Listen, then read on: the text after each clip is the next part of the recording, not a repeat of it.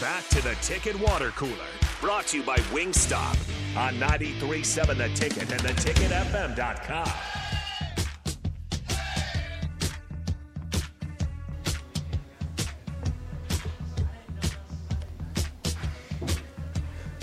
Game day in Ann Arbor is just a few days away. It's a matchup that I love. Old Legends Divisions rivals.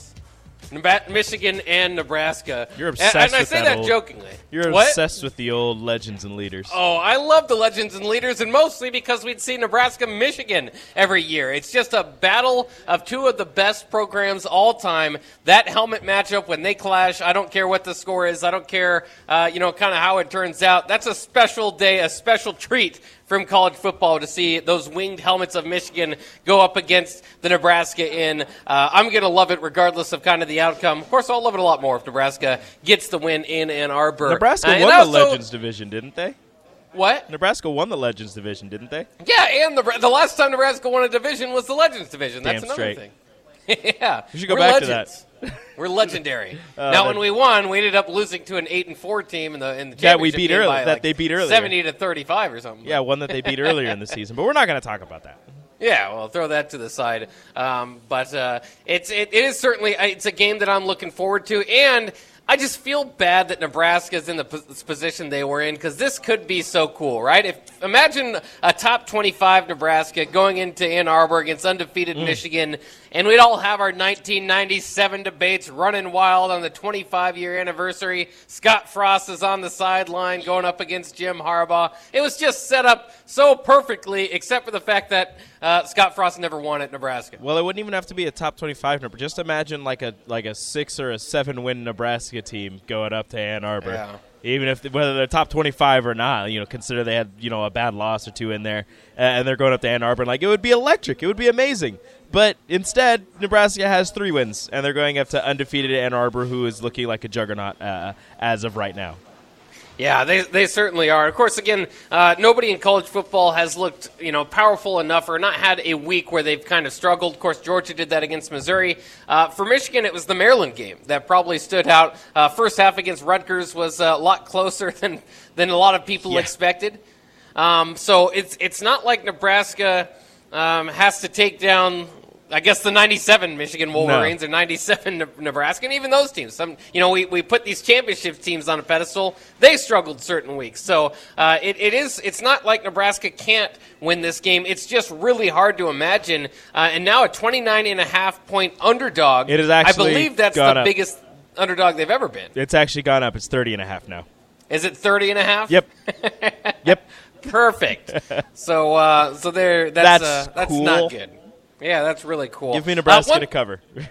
One thing that might help Nebraska cover and potentially get the upset is if Casey Thompson plays. Now, we're not necessarily expecting that, but Coach Whipple and the defensive coordinator, offensive coordinator, Bill Bush, and Coach Whipple talked to the media today, and Casey was out there at practice. Mm-hmm. Logan and Chubba are taking most of the reps, so you still kind of have a heavy lean there toward one of those guys starting.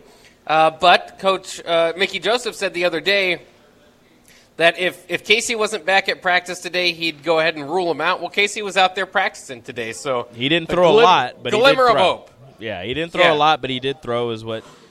Oh my gosh, why am I spacing? Mark Whipple said. Mark Whipple said today. He was out there. He was making a couple throws here and there, but. I mean, they said that they'll make the decision on Friday. We'll see what happens. They told us that last week. They didn't let anyone know until we saw that he wasn't warming up with the other quarterbacks before the game. So we'll see if they make the decision on Friday or if they make the decision before the game if Casey Thompson is going to play against Michigan or not. So it's going to be really interesting. And if you have 100% Casey Thompson or, 98%, 95% Casey Thompson, I think you have a better chance at winning this game. But if Casey Thompson still can't feel his pinky, I guess is what they said, and he's having trouble gripping the football, I wouldn't throw him out there because it's only going to get worse. Yeah, and Casey at 2, I mean, even if he played, he'd have to play one of his better games. He's a bit turnover prone. If you lose the turnover battle against Michigan, that would be a problem. So, I mean, but it is a glimmer of hope. It certainly would give Nebraska a little bit more of a chance. he might be a kind of an emergency type of situation where they'll try to play the game close and then see if there's a reason to put him in there late. We'll kind of see. We'll kind of track that. Of course, another big story leading into the week was Mickey Joseph saying that he was going to have a sit-down, or in fact did have a talk with Mark Whipple about being okay. Well, he said the staff, but he had to sit down with Whipple specifically about it. The staff being okay with 3 to 4 yard runs. Whipple today sounds like he's going to pass the ball. Whipple said that he was kind of blaming drops and saying they had too many drops against Minnesota. If they have that many drops, they won't stand a chance, which is true. He's not but wrong. It also sounds like a passing game coordinator or a guy that relies on the passing game a little more. I mean, they're standing up for himself. I mean, they're going to pass the ball. Like, that's just a given. Like, whether everybody wants to, not believe isn't the right word that I'm looking for, but take into account that Mickey Joseph and Mark Whipple had a talk and have it in their mind that just because they had a talk that Mark Whipple is going to run the ball, 70% of the time and pass it 30% of the time. No, he's still going to pass it as much as he's been passing it before. Maybe they throw in some more run. Maybe Anthony Grant gets 25 carries instead of 21 carries. I still believe they're going to pass the ball more than they run the ball just because that's Whipple's MO. Unless Mickey Joseph stands up and maybe takes the play calling away from Whipple for like a drive or two and calls more run plays, I'm looking at more passes than running still. Yeah, I'm looking at that too. Specifically, Whipple saying today he was asked about kind of that 3 to 4 yard run style, and he kind of said his philosophy is to score more points than the other team, whatever they need to do that. So kind of avoiding the question, he says each game is its own story. He's passing the ball. They're going to pass the ball. I mean, that is technically right. Like, there are teams that you could have a lot more success over if you pass the ball more than you run the ball. But as much as this pains me to agree with you, in the Big Ten West, if you want to win, you've got to be proficient at running the ball, and you've got to commit to running the ball. Yeah, and too, I thought that Whipple did take a lot of criticism this week from, fan boards and Twitter and all that stuff. But and even, it's kind of leaking to the media asking questions about it. He's had play calls that didn't necessarily make sense. Some of those were run plays, by the way. He called run plays at times that didn't make sense.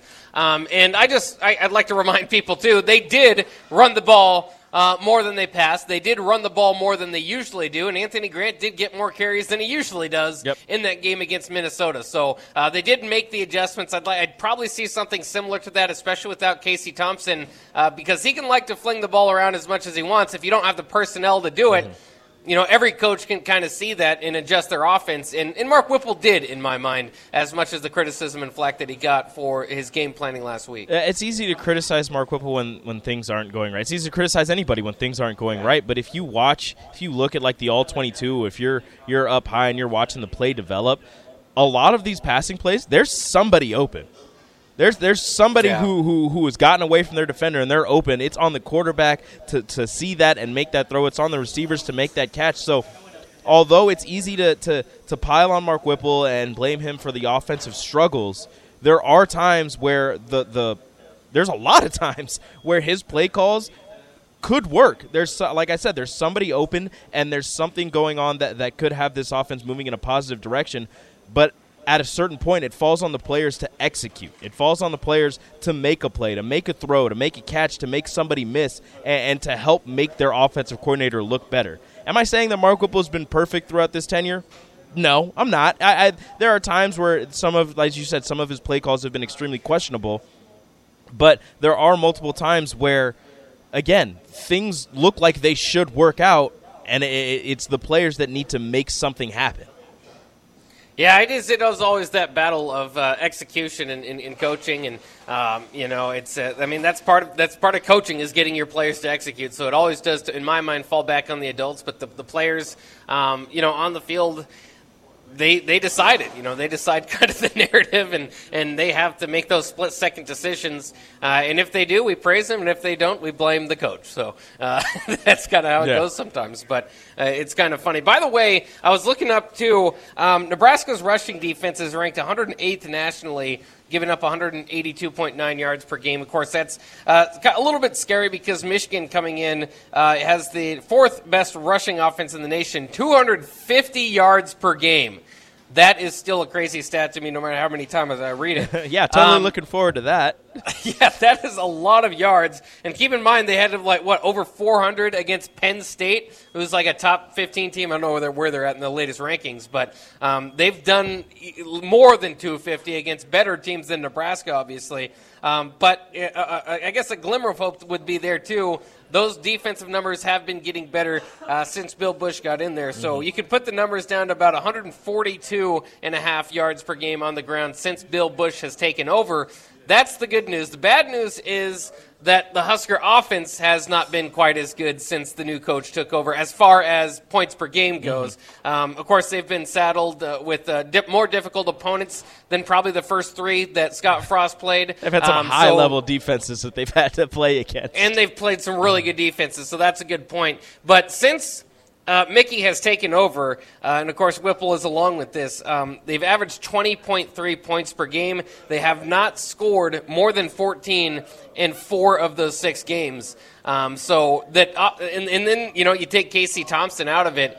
It's hard to imagine Nebraska's defense, as much strides as they've made, to keep this Michigan team down to 17 or 20 points.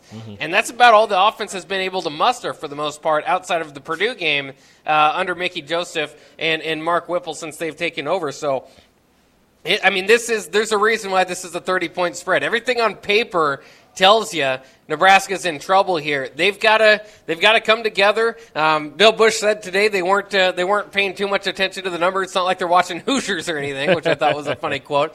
But they've got to come together. VJ was kind of talking about it. Maybe rally around the disrespect to a degree.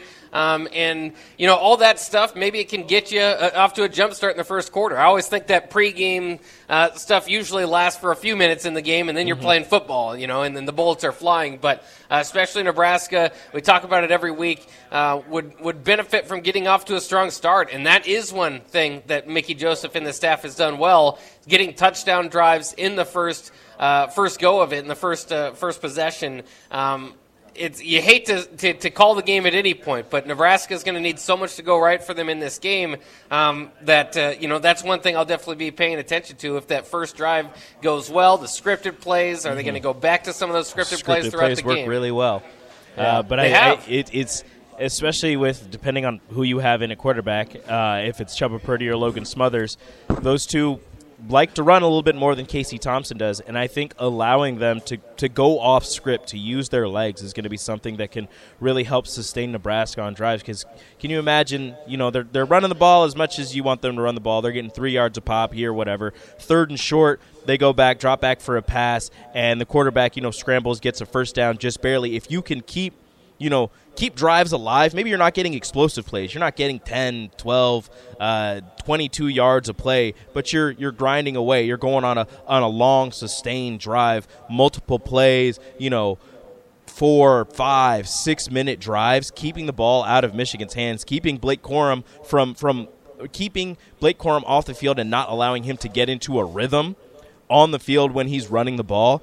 That could go a long way in, getting you a fast start and sustaining it, because getting a fast start only helps if you're able to sustain just a small amount of success. And even if you're not scoring touchdowns, getting into field goal range or getting close and pinning the opponent deep, but also going on sustained drives and not going 3 and out 6 times in a row.